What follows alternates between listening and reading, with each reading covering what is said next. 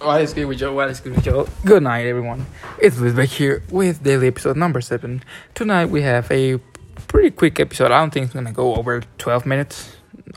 No, what 12? What am I talking about? It's not even go. Ooh, it's not even go over 4 minutes maybe. Damn. The Bucks just destroyed the Heat again, and they lead the series 3-0. Series over. Bucks are gonna absolutely sweep. They're gonna move on to the next round. They're gonna win against the Bucks. They're gonna face the They're gonna face the Nets probably. But yeah, that was today's game. And right now the game of the Suns Lakers on. Lakers leading 15-13. I don't know if Chris Paul is playing. Is he? Yeah, he is. So he's still injured, but I guess it's whatever. We had Knicks Hawks yesterday and Wizards 76ers. The 76ers won 120-95. They take a 2-0 lead. And the Knicks tied the series with 101-92. Series tied 1-1. They are moving now to Atlanta. Now, in both of those games, there was a fan ban. The 76ers fan, while Westbrook was going to the locker room, threw him popcorn, and Westbrook was mad. He was trying to charge the fan, but at the end he got kicked out. The fan got kicked out, and now he's banned of the arena for undefined time. On the Knicks game, someone speeded Trey Young, so the fan also got banned indefinitely. So my thing is, I missed fans at the arena. You should have seen the energy yesterday at the Madison Square Garden.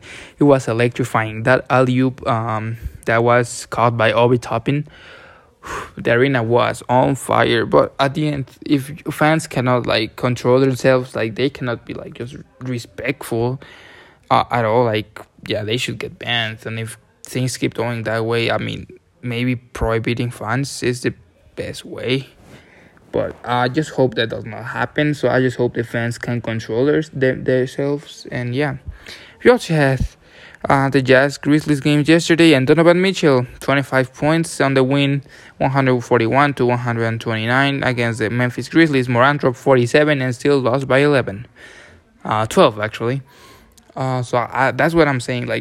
If you can drop 47 points, you have every starter with over 10 points,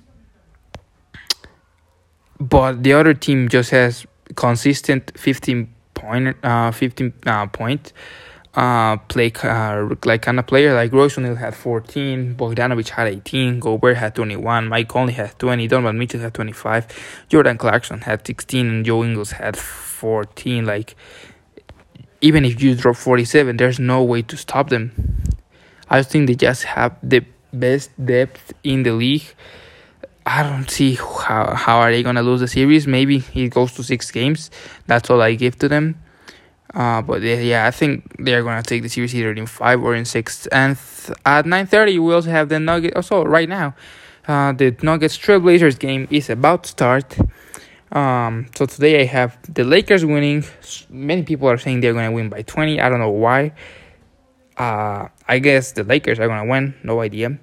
The Bucks already beat the Heat. The Nuggets Trailblazers. I think the Nuggets gonna win. Jokic gonna drop a triple-double, a 26-point triple-double. I swear that if I'm incorrect, I'm gonna be so happy. And tomorrow we have the Nets Celtics game, the Clippers Mavericks game, and the Knicks Hawks game. I expect the Nets to win, Knicks to win, and Clippers, I guess. I just feel bad. I think the Mavericks gonna win. I'm just gonna give the game hypothetically to the Clippers, but the Mavericks gonna win. Saturday we have 4 games. Oh, nice! We have Bucks Heat, Nuggets Trailblazers. So it's gonna be the last game of the Heat. They are not gonna win a game. Nuggets Trailblazers. I'm gonna give it to the Blazers. Wizards 76ers. It's gonna be a 3-0 lead by the 76ers, and the Jazz Grizzlies. I think the Jazz are gonna take the game. That's pretty much it. I'll be back tomorrow night, and see you next time.